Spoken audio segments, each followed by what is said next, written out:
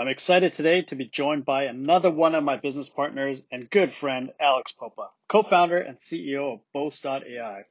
We're going to talk about bootstrapping a startup to over 8 figures in revenues and then deciding, hey, why don't we scale even further with a Series A round and bringing in $23 million of funding. And then on top of that, bringing in another $100 million in debt financing so that they could set up their own debt fund that they could service their own clients with. 3, 2, 1. Hey, what's up, everyone? We are live again today with another episode of Founder Journey. Actually, I say live, but we're not live. It's pre-recorded. Today, we've got one of my business partners, good friend, Alex Popa. Alex is the co-founder of Boast.ai, and I'll let him kind of go into what Boast does, but it's an amazing company, amazing service. I've been fortunate enough to see them build this company from the very, very early stages. They are Boast.ai is a co-founder of our Traction Conference. So Alex and I have worked together quite closely on a lot of projects, especially around the Traction Conference. Don't mistake Alex Popa for Alex Schwang, my other co-founder. So two Alexes on the team is fun, but this Alex is very thoughtful and methodical. He's built an amazing business. They recently announced a raise that they put together for their company. We'll dive into that in a bit. But Alex, welcome to Founder Journey. Please tell our audience a little bit about yourself and Boast.ai. Thanks, Ray. Yeah, Alex, a popular name, so hard to keep track. But yeah, so at Boast.ai, we help companies identify and claim R&D tax credits, so automate the complicated process of applying and defending research and development tax credits in the U.S. and Canada. That's our mission, and that's what we've done really well for the past 8 years or so. Yeah, and that's not sure. It started as just an idea. You guys bootstrapped this company for quite a long time. And one of the journeys that you took, like you started off as a service-based business and you ended up productizing that service, and now you're building a platform. Yeah, so I knew the R&D tax space really well, was in that space for a few years and managed some large teams across Canada, providing that consulting service. And I knew there was a better way to do this, and there's a way to automate it and really save clients' time. It's a very onerous task on the clients, even if they do use external consultants. And I thought there was a better way to automate it and really provide a higher quality deliverable. So through the process of starting this business, Lloyd and I decided that we should build a nice consulting team and trying to find the optimal processes in terms of deliverables and meeting our objectives, which is to save our clients time and provide, maximize claim value and create defensible R&D claims. And once we've done that, we decided to start building the technology and the platform that we currently have. It's been a journey that has taken quite a while, but the one thing that was really important for us is to stay bootstrapped, as you mentioned, and we'll dive a little bit more into that, but we didn't want the external funding. We wanted to stay bootstrapped. So that meant that we had to be profitable from day one. Our fuel to grow was the net income of the business. So even though the business always did really well and was profitable year over year, it doesn't mean that, we took the money out and, had nice lifestyles. It was quite the opposite, right? It just meant that we had more fuel to throw on the fire and keep on growing. So, we've been growing at, roughly about 100% every year. And now we're in the 8-figure range or well over that, well over the low 8-figure range, I guess now, in revenue. And we're still continuing to do that profitably. But recently we decided to change things up a little bit with some external investment. So yeah, I mean, what do you want to know about that? That's a big shift. So I definitely want to talk to you about your journey and the path that you took and the decisions that you had to make. But before we get into that, for our audience, if you're not in the tech space, the R&D tax credits are a major source of non-dilutive funding. And they become instrumental for a lot of companies. A lot of the big companies that you look at, they really rely on these tax credits in those early years to help fuel their growth and R&D development. And especially with Boast. So we're not just talking about Boast in this context. You have also had a front row seat for the clients that you've been helping. And so you've worked directly with a lot of CEOs. You've seen the journey that they've taken, the decisions that they've made. A lot of times bootstrapping is probably something that they should have done, but they took money. But when you're not in the tech industry, you really don't have a lot of other alternatives but to bootstrap and to be very methodical of how do you bring in revenue. It's kind of more prevalent in the tech industry where you're able to get venture backers and angel backers to finance the development of your product before you're able to sell. But in traditional businesses, you've had to rely on your ability to sell and generate revenues. And that's the path that Boast took. But what is it that you've seen the most that you kind of cringe at, or you don't agree with companies and the path that they've taken? You don't want to name any of your clients, but you've got a lot of clients and a lot of really high profile clients. And what is that you've seen that are lessons learned? Yeah, so from the beginning, just working with hundreds of clients and company owners, CEOs, seeing them through the journey of raising capital or bootstrapping, less often, but still happens once in a while. There are a ton of lessons learned, and the one thing is every entrepreneur makes different mistakes, which is great. It's fine.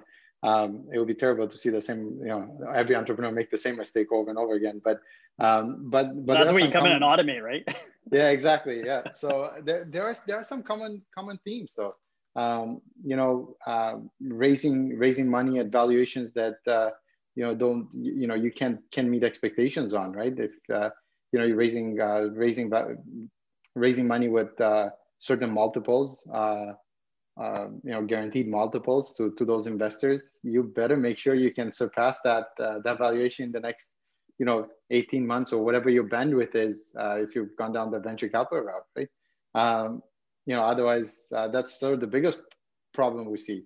Or raising, the other big one is, especially in Canada and some of the Canadian markets, is raising capital with just weird terms, where it ends up being sort of angel investors or high net worth individuals that provide capital with just strange terms like convertible debt, that expect you to hit some ridiculous valuation within the next couple of years or something, and that basically makes you uninvestable at some point, right?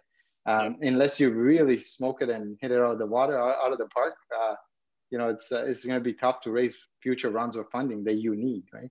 And that's the thing that a lot of first-time entrepreneurs especially don't realize or don't recognize, is the fact that the decisions that you make early on can really hamper future investment rounds. Like it's tough as an entrepreneur. It's hard to see over the next 3 months when you're running out of money and you've got somebody that's excited to put some money into you and you get excited and you accept the terms, but you realize, well, this is not actually a sophisticated investor, or like, I take that back. A lot of the angel investors are successful in their own right, in their own industries, but a lot of times when they start diving into tech, they're bringing in concepts or procedures that are typical in their own industry, mining or whatever, but don't translate into tech. But that's how they're used to investing, and they're the ones that are writing the check, so they kind of control the terms.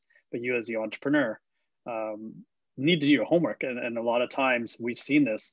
They've taken that big check, but when it comes to that VC round, the VC is going to say, as excited as we are, there's too much baggage here, or there's challenges. You have to do all this restructuring. And then the angel gets upset and they don't want to do restructuring, and it just kills your deal.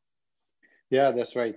We see that a lot. And it's usually, like you said, investors from other industries that have put together funds that say, now I'm a tech investor.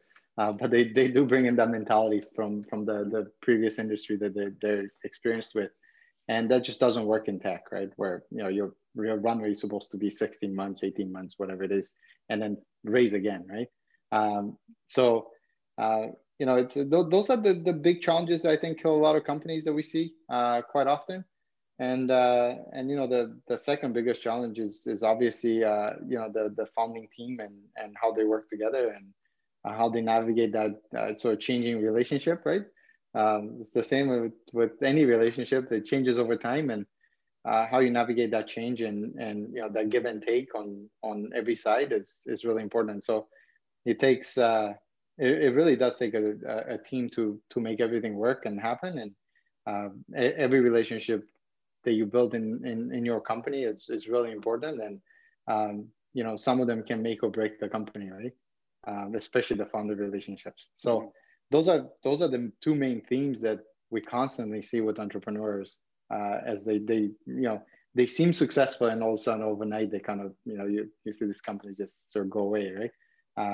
It's usually one of those two things that kill them. It's less often, or it's pretty rare to have companies that do well and all of a sudden revenue dries up, right? That's more of a COVID type of situation, I guess. And even then, they manage external to survive. factors or other third party issues that contribute to that, as opposed to the success metrics they have internally, right?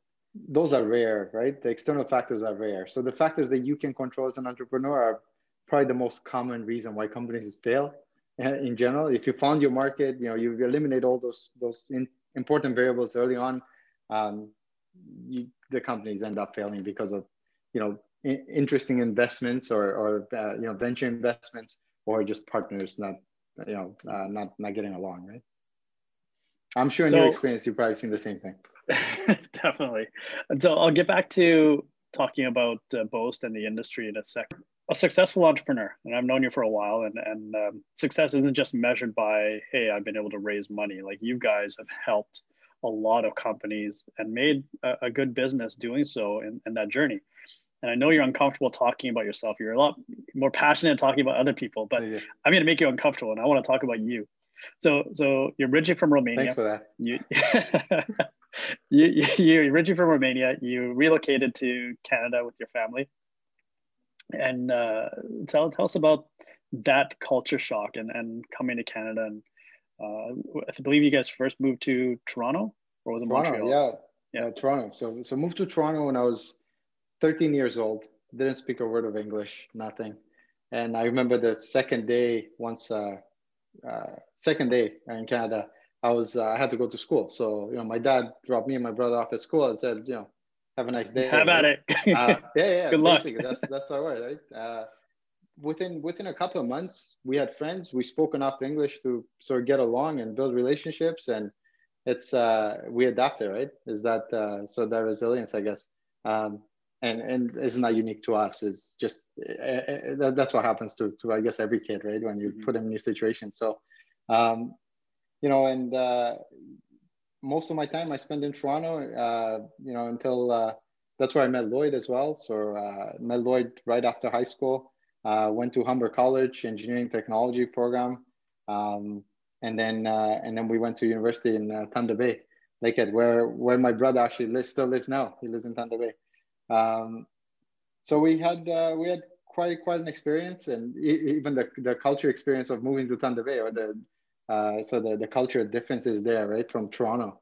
It's a massive difference, and it's something I really enjoyed. I like change. So I think in the past 15 years, my wife and I constantly joke about the fact that we moved around once a year on average for the past 15 years, which it's unusual, right? And we moved to lots of Canadian cities, so Montreal, Waterloo, Guelph, Calgary, Vancouver, sort of been all over Canada, I guess. And so before we get into the journey to Calgary, you at Humber, you took computer science, and you're an engineer, and you can code. Software engineering, yeah. Yeah, but you can code, but you didn't go down the engineering path. You went to one of the big four accounting firms, right? Yeah, so I've been a coder since I can remember. So basically within, I think, a year or two of moving to Canada. So I was maybe like grade 9 when I started coding. And I remember taking college courses to learn how to code in C and C++. And, so I've been coding forever. I really enjoy it. That's sort of the passion, right? But after university, I went down the path of IT leadership, took a job in an IT leadership development program at Johnson & Johnson. And that's like a 2-year rotational program where every 10 months or so, they move you to a different operating company within Johnson & Johnson. and you get high profile projects to execute within that 10-month period, and you get a whole bunch of mentorship and coaching and public speaking coaching, which probably doesn't come across at all, but I forget a lot, selective memory there. So but it's supposed to make you a well-rounded, I guess, sort of leader within their organization, right, within Johnson & Johnson organization. So that's what I did, which was much more focused on project management and sort of management in general than hands-on coding, right? And then after 2.5 years or 3 years at Johnson & Johnson, I decided that I needed to start another company, and I went off and started a company called WorkEnvy, and that was location-based job search back in the times when literally mobile was just coming out, and we got some great customers. It was about 30 multinational clients like Winners, Care Group, McDonald's, and so on. The problem was monetizing it. So about 9 months into the business, I had the platform all done, so I was the only developer. So I got that all pushed out, but soon realized that we had users, we had job applicants, we had jobs, thousands of jobs, and no way to make money off of it. So just take a step back here. So this was on mobile, but back then, you're talking about Nokia, BlackBerry, you're talking about Sony Ericsson. This is not iPhone. Yeah. It's not touchscreen. That's right. So iPhone was just coming out at the time, and it was timing was pretty good. It worked out okay. Usability was great, and we still had a ton of desktop users, of course, right? That was still the main driver, and mobile was kind of slowly creeping in. The problem really wasn't it wasn't the technology, it wasn't the platform. All that stuff worked well. It was great. It wasn't even the sales. Sales worked. We had clients. The problem was there was no business model where you could actually monetize. These companies, hire en masse. They hire thousands of employees like every month, and they also have huge turnovers. That's the reason they hire so much, and they just don't want to pay a lot of money for each job applicant. The scale that we would have had to be at to actually turn a profit was fairly ridiculous. And for us to get there, we would have required a ton of venture backing. And I decided that it just wasn't something I wanted to do. And that's when I basically folded that business. So coming out of that, I said, I can't believe I missed the business model part, like having a sound business model, like that's hindsight. You're like that. Oh, that was stupid. but but in that easy, time, right? Yeah, it sounds easy. It sounds like, it sounds so easy, so basic. The problem is I still run into entrepreneurs today that are super smart and totally missed that, right? Or they think the market will catch up in some way, or they'll figure it out later, right? Everybody thinks they're Facebook, right?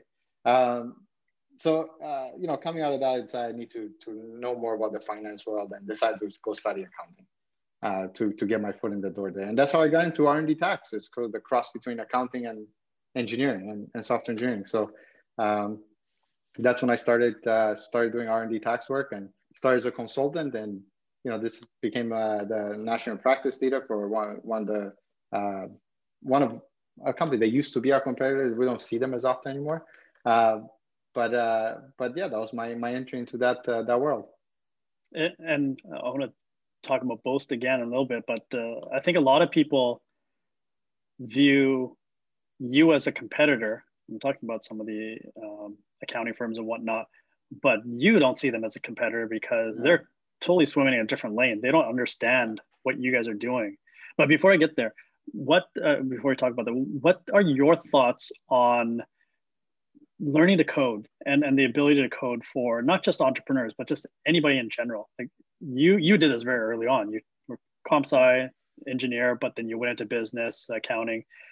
Is the need to learn how to code essential moving forward, or are there alternatives? Like, what are your thoughts on this? I'm not going to go against the grain on this one. Absolutely essential, right? And there are various levels, right? Like, you're not going to become a full stack engineer and truly understand the assembly language and all that fun stuff, right? That's just not the need that most people have, right? That's a very valuable skill, but that's not the need that most people have. But learning how to code, how to interact with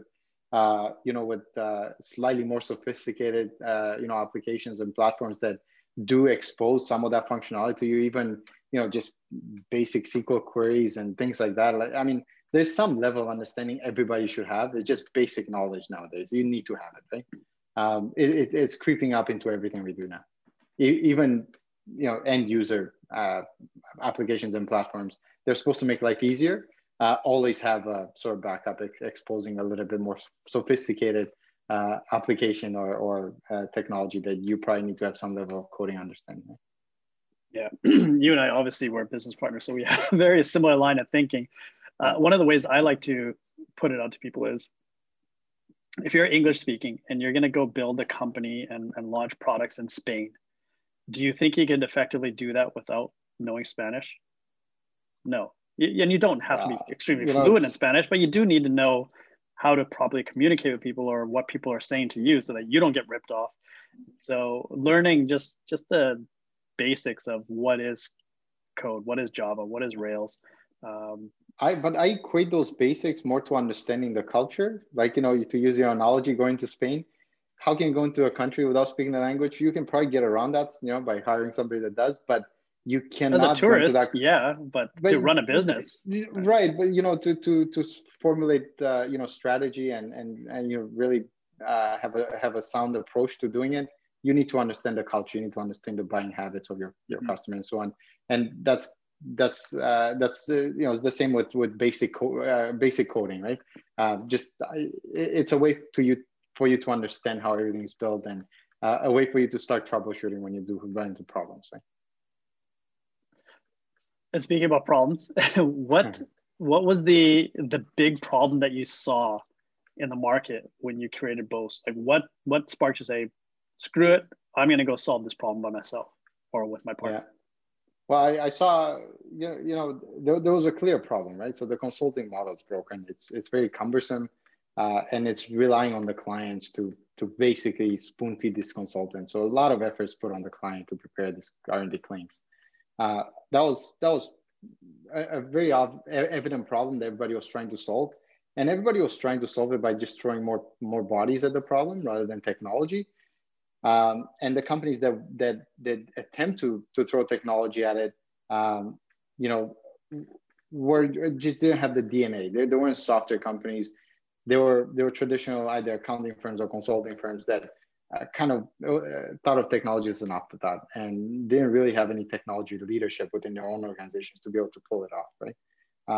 So we saw that problem, and we really decided that we can do it.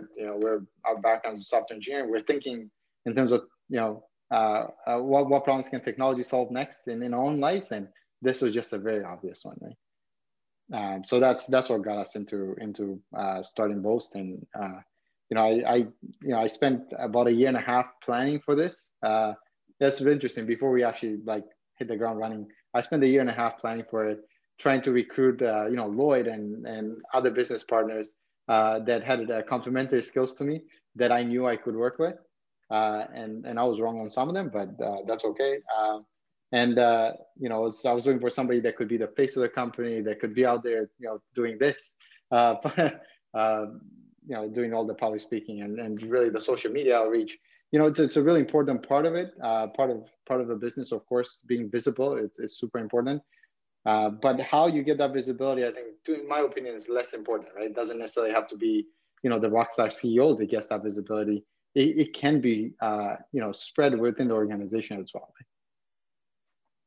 Yeah, that's a key part is complementary skill sets and finding people that can fill those gaps that you either don't have or you don't have the desire to do, right? Like you said, you do have some public speaking education and experience, but it's not something that you relish in. And so if you can find partners that are really excited about the limelight, like Lloyd is, then that's a good thing. But and then not everybody's lucky to find somebody like Lloyd that really excels at that stuff, right? So that's but the idea is, even if you have partners that don't necessarily excel at sort of the public speaking or putting your company out there, splitting it up across multiple team members can be much more fruitful, and you'll get much better results, I think, than struggling through if you're just not very good at it, right? And that also takes some discipline and being able to delegate. A lot of entrepreneurs, especially in the early days, have to do everything on their own. But when it comes to time to scale and grow their business, just being able to delegate and let go of some of that control is challenging. That's And a constant struggle. Yeah, that's something that you had to struggle with recently. But before we get into that, I want to get back to the start of Boast. So you guys started in Calgary, and like, why Calgary? And what did you recognize in that market? Yeah, so that 1.5 years of planning that I did was part of that was really identifying the right market that had a significant number of potential clients and also had the least number of competitors, or at least had competitors that were at the right scale for us to go up against. So Calgary, Alberta in general was the one place that it was oil and gas, majority oil and gas driven. All the focus from every consulting firm, every technology firm was really on the oil and gas sector, and everything else was ignored. So technology was ignored, and the tech sector and tech space was really starting to come along and become more significant. And we thought that we could go and service that and have a relatively low barrier to entry there. And that's what it was. Yeah. So we were right about it, which was good. So it shows you that if anybody listening, you don't have to be in a major market to get something off the ground and find success. You don't have to be in San Francisco. You don't have to be in Vancouver. You can be in smaller markets like Calgary. But you do have to come to a certain point where you are the big fish in the small pond and realize that and move to a bigger pond so that you can grow. And so how was that jump to Vancouver? Like what prompted that? Yeah, we always knew we were going to come back into Vancouver. That's the market that I knew. So when I moved to Calgary after living in Vancouver for 3.5 years, so I knew the Vancouver market well. So we always knew we were going to come back into Vancouver as the first market to go to after Calgary. And the push was just, it was financial. It was just opportunistic. So as soon as we had the resources and found a partner, on the ground in Vancouver, that's what we did. And it was within the year. And that was the logical step. The less logical step or the harder decision was going to Toronto. So tackling the Toronto market, massive market, obviously requires a lot more resources, more competitive. And that was a harder decision. And Lloyd, for a long time, he pushed to go into that market. He always wanted to go in much earlier than I did. And, the decision was really based around resources. So as soon as we had enough resources to do it, that it was a market definitely worth going after, but we knew it just required a lot of resources to go into that. And even though we had to go big, right? Before you went into Toronto, Lloyd being based in San Francisco, you were already looking at the US market as well. So kind of really focusing on the West Coast and then making a shift to the East Coast. For sure. We went after the US market before we went after the Toronto market. So we had a really West Coast focus for quite a long time. It was just the easier concentration of resources. We didn't have to, we still had low hanging fruit on the West Coast, and there was just no reason to expand out East and really dilute the resource pool, marketing resources, sales resources, and so on. And just for the audience's knowledge, for you that are not in Canada, the Canadian R&D tax program is a lot more robust and offers a lot more rebate. I think it's like 15% in the US, 65% in Canada. And so 65% cash back in Canada. So if you're a startup, you get a check, spend 100,000 on R&D, you'll get a check back for 65,000.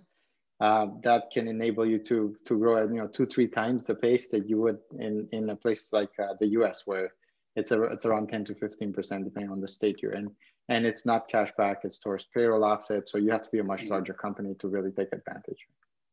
See, always be selling. I was just trying to give a high level overview. You just dove right into, hey, what's the why you want to be in Canada, why you want to take the tax rate. But that's why breaking into the Toronto market was so important for you, because as a major Canadian city, the size of the contracts that you win and the work that you're going to do on an ongoing basis are that much larger than trying to go from San Francisco to, say, New York, because it's a totally different ballgame.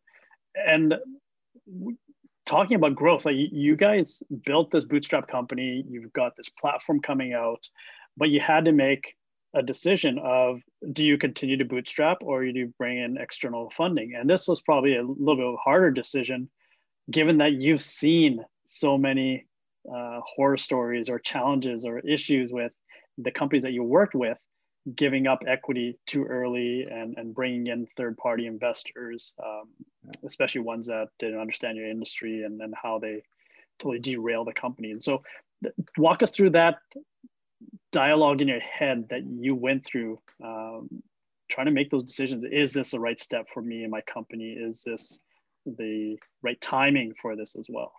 I'll take you back a little bit. So the decisions, it's actually, the reason we didn't really ever consider external capital until now was because of focus. So we're a premier offering, so on position on the higher end of the market, high quality, high deliverables and so on.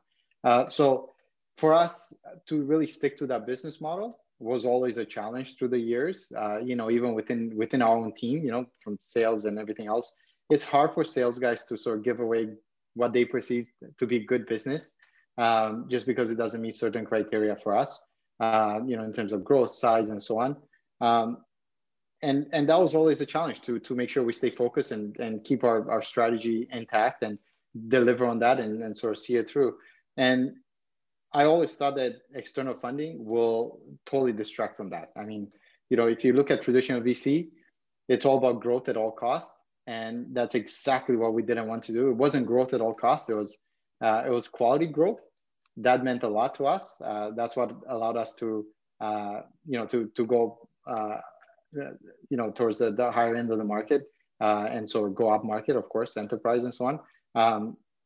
And that being a struggle even within the team over the years, constantly, I always thought that external venture funding would just add to that struggle and that headache. And the one thing that really changed was obviously COVID. We're a company that does really well through downturns. Everybody's looking for extra capital, external sources of financing, and grants and tax credits and so on. So we do well, and we do well in good times as well. So we're pretty fortunate that way. We're very grateful, and we try to help anybody along in these times. But that also enabled us to really hit our revenue targets and position ourselves in a way where, if we found the right partner ever, not that we were looking, we were able to sort of pull the trigger and get external funding and add some fuel to the fire, grow much faster, easier, fill gaps on the executive team and so on, like CTO and other areas that we've been lacking a little bit and sort of struggling along with. And we, serendipitously met Radiant Capital. So, Chris Livingston and Jordan Bettman there. And we're so aligned, basically the philosophy is keep on doing what you're doing and everybody's going to win. And we agreed. That was literally as soon as I heard keep on doing what you're doing and we're going to win, I'm thinking, well, yeah, okay. So it's just an execution risk, right? It's, do things better, of course, always do things better. But the alignment was there in terms of, market, market segment, business model doesn't have to be put on its head and changed in any significant way. And we just need to keep on capitalizing on opportunities that come along, of course, but there's just no major unrooting of the business model, which was my big concern, right? It's just so easy for anybody from the outside to look at our business and say, you could be like 2-3 times the number of clients, or it's like size, revenue wise. Why aren't you, right? Like, why would you turn it down? And the short answer there is because we will be 2-3 times with zero profit, or negative profit. We will be burning through cash for customer acquisition. So, and it's just, there's just no path to profitability when you do that in our business. Our business is not a market. It's not a winner take all market. So it's not a massive land grab type of environment where, we want to be the dominant players and the only player in the market. We're already the dominant player in the market. And I'm sure we'll never be the only player in the market. We'll be the best player in the market. I know that.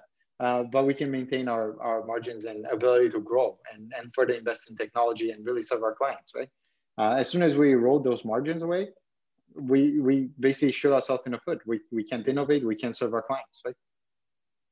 And finding a investment partner that understands that is critical. And I think you kind of glossed over, you said that they said, keep doing what you're doing and that's all that you need to hear. That's not all that you need to hear. I know you, and I know how much due diligence you did on the background of the company and the type of investments. Did you get a chance to talk to some of their other portfolio companies? I think that's a step that a lot of companies don't take, is listening to some of the other people that they've invested in and how they were to work with and what their philosophies are. So we built great relationship with some of those other portfolio companies through the process. That's how much we talked to them. And so went through every level, CTO, CFO, CEO, right? Anybody that basically interacted with the board just to hear the pressures and the interactions and, what kind of relationships were built and value, what kind of value was added. And, we spoke to additional prior portfolio companies if the investors were at different firms. There was overwhelming positive feedback. And the interesting part and the approach I liked about Radiant is they literally gave us a list of all of their investments, plus a bunch of investments that they've done with other firms a long time ago. And they said, pick and choose whoever you want to talk to or talk to all of them. They didn't curate the list and they didn't eliminate anybody off the list. They didn't cherry pick and say, just talk to this person. It's so easy to do that, right? And that's what most investors will do, of course. And, for interest of, for simplicity's sake, I guess a lot of them will do that. And I appreciated the fact that they were just really open and honest and, even open with some of the struggles. Like if they, they had a struggle in the past and, an investment that didn't sort of go as planned or whatever it may be, which is not many, of course, but they were very honest about it. They opened up, they talked about it. They allowed us access to those, they made introductions to those CEOs and were able to really make an informed decision, right? Make an informed decision and really validate our gut feeling.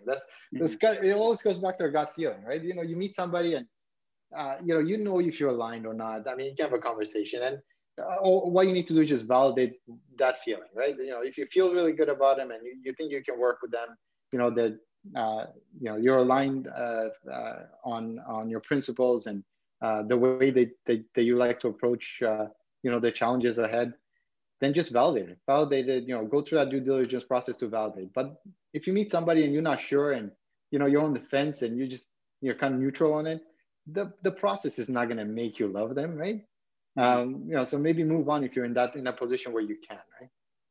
And again, great segue there. That being in a position that you can, because you bootstrap, because you built your company to a profitable state where you didn't need to take the money, but you saw the advantages of being able to take the money and what you could do with it. You will also put yourself in a position where you guys raised 30 million, but all from one investor. Typical $30 million rounds are from multiple investors and you've got multiple people that want to sit on your board. You were in the power seat and you were able to kind of dictate some terms and ultimately just raise the money with one investor. That's a huge, huge accomplishment. Yeah, so thank you. But yes, again, it goes back to that same fear I had before. The more people at the table, the more likely you are to be distracted and dilute down your business model, your theory, having the opportunity to do it from one, I'll do it from one. It's that simple, right? I know some, there's some entrepreneurs that see the value in multiple investors, and there's a thought there that makes sense. Having more people advocating for you and really helping you out, and there's value in doing that as well. But there are other ways to get that value rather than having an investor that ultimately does have a lot of influence, right? As a shareholder, you have to treat them just like you treat yourself as a shareholder, right? If you step back out of the executive position, you're a shareholder too, right? So you have to sort of do the right thing. So, having limiting the number of shareholders is really important, and it also helps if you are planning to do future rounds of financing. The fewer the better, right? In my opinion, you can get investors. You can Yeah, so you can get advisors, or you can get independent board members and other guys that will be advocates on your behalf, the same way as an investor would. If they believe in your vision, there's no, high quality guys will have to buy and believe in your vision and believe in what you're doing. And if they do that, then they'll advocate for you, right? No, definitely. This has been a great conversation, Alex. I appreciate you taking the time to do this. I know you don't like talking as the public face. Yeah. I want to kind of wrap this up with two questions, and this is kind of common with all of our founder journeys, is what are some apps or tools that you found instrumental to your growth as an entrepreneur? It can be anything, but something that our audience may not know of or underutilize themselves that you think they should take another look at. Apps and tools. Now, you guys don't use Slack. I'm always upset about that because I use Slack, and communicating with you guys not through Slack is a bit of a challenge. But like maybe on that front, like what do you guys use internally? How do you guys communicate? Yeah, we use Workplace. So we use Workplace chat and just the Workplace platform, which is basically Facebook rebranded for enterprise. It works really well. Zero learning curve. Everybody is familiar with the Facebook UX and usability, and we can use it as internal wiki and as well as Messenger and everything else that we need all in one place, which works extremely well for us. But honestly, over the years, we did a lot of good things on the tool side and technology side. We basically went with tools that were highly customizable and flexible for us to grow with, that were also fairly cheap and didn't require a whole lot of maintenance overhead. So we use things like Zoho CRM and Zoho Analytics and QuickBooks and a bunch of very common tools. But that's also kind of our Achilles heel now, right? Because we're going through a process where we are standardizing all that into more enterprise level sort of tools, and it's just a bigger process and obviously a very costly thing to do. But the one thing that enabled us to grow and scale and stay agile was the fact that we had very flexible tools, very flexible and detailed reporting and tools that we could adapt to whatever our needs were, right? So a good example is we also offer financing. So that's maybe something I didn't mention, but we do R&D financing. So we provide like an R&D line of credits to our clients.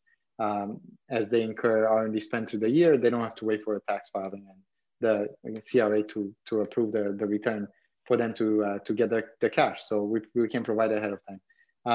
And for us to be able to add a service like that on, it was really simple, right? It was just identifying the right processes and really building the technology around it was easy, because a lot of the technology we have is sort of third-party tools that help us on the reporting side, like analytics, data warehousing, and our proprietary tool. Obviously, that's that one's it's ours, so it's very flexible. As long as we want to put in the effort. I'm trying to think to sort of answer your question. What are some I think Workplace is a great example. Like, especially if you're bootstrapped or if you're a smaller organization, Slack, Slack is easy to use as well. But Workplace was one that I know a lot of people kind of didn't think about integrating Facebook into their corporate culture and whatnot, but Workplace did it. And now a lot of people are using Teams, which is kind of built off of the same fundamental principles. Exactly. Yeah. So when we went through a selection process, I tried all the tools, right? We tried Slack, we tried some of the Slack competitors, like they're very, very much like Slack. Looked at Teams, looked at Workplace, and we just found that Workplace had it just suited our needs at the time, right? Mm-hmm. And so let's kind of wrap up here. If you were to give advice to an entrepreneur, and I know you talk to lots of entrepreneurs, what would you give as advice for somebody that's starting a new business today in today's world? And keep in mind, our audience are first-time entrepreneurs, but also seasoned entrepreneurs. Knowing what you know about the world today, what's a one piece of advice that you want to give to entrepreneurs? Yeah. Honestly, focus, stay focused, and don't be distracted. And I hear this over and over from very successful entrepreneurs that build, unicorns, multi-billion-dollar companies. And the one advice that they give me after knowing my business well, has always been stay focused. So, you know, you talk about all this added sort of features or value to your clients, like financing and data insights and other things, but just don't forget that focus, right? Like you have a purpose. Become the R&D system of record for your clients. Offer that the best you can, and everything else you do is secondary, right? So they always say focus, right? They said, one of the biggest problems with a lot of companies is they're growing fast is staying focused, right? So maintain that focus and just be diligent about it. Make sure you remind yourself what your business model is and why it is. Keep on revalidating it every year, but maintain that focus. If it's still true, maintain it, right? Yeah, and it's a lot easier said than done. Everybody says, "Oh yeah, I'll stay focused," but you get so much content coming in, whether it's from customers or other people saying, "Oh, you should do this," "Oh, it'd be great if this feature was there," or "This button should go over here," and Well, you get distracted. it's hard to turn down money, right? So we've had partners and clients offering us good revenues or good margins to provide them value that is not core to our business, and saying no to that is tough, right? It could be somebody else's business for sure, but for the interest of resource allocation and really fulfilling your vision, you need to stay focused, right? Especially when you bootstrap, like every dollar counts, Yeah. but that And even discipline if of you're being not, able to say no, yeah, and even if you're not, right? I mean, yeah, you'll burn your even if you are venture backed, you'll go through your run rate really quick, and you won't meet your metrics. You'll kind of be dead in the water at that point. yeah. So staying focused is really important, right? Sweet. This is a great conversation. I want to wrap it up with a chance for you to have a call to action. What can our audience do for you? You've given them some insight, some feedback, and a peek into your world. What can they do for you? Yeah. Encourage community events, encourage community engagement in general. I think that's the number one piece, and it's something that I try to do, and we try to do as an organization in general, and really try to support that. Any type of community engagement and giving back, it's fantastic. Like you said, I don't like the public speaking side, but I love the one-on-ones and really providing. If I have some insight to provide, I would love to share it with anybody, as long as it's going to be beneficial to them in the community. It's awesome, right? So just be engaged and encourage diversity as well, right? We try to make sure that we encourage diversity, whether it's women in engineering or anything else that encouraging minorities participation in tech as well, and everything that we do is super important, as you know. You encourage it the same way, and then you're just as vocal. Not you're an awesome advocate, right? Yeah, I think definitely the in-person stuff, as we're recovering from COVID, our economies are coming back. Those live in-person events, like having worked out of your home for the last year and now trying to make your way back into the workforce or real world, in-person events are critical. We're trying to do our part with our traction events, our CXO events, but I think there is a little bit of challenge to get back to where it was a year ago or 2 years ago now. Absolutely, yeah. But there's hope. There's light at the end of this tunnel. Awesome. Alex, this has been a great conversation. Thanks for joining our Founder Journey event, our series, and I look forward to seeing you at some events. Thanks, Ray. Appreciate it. Really enjoyed it.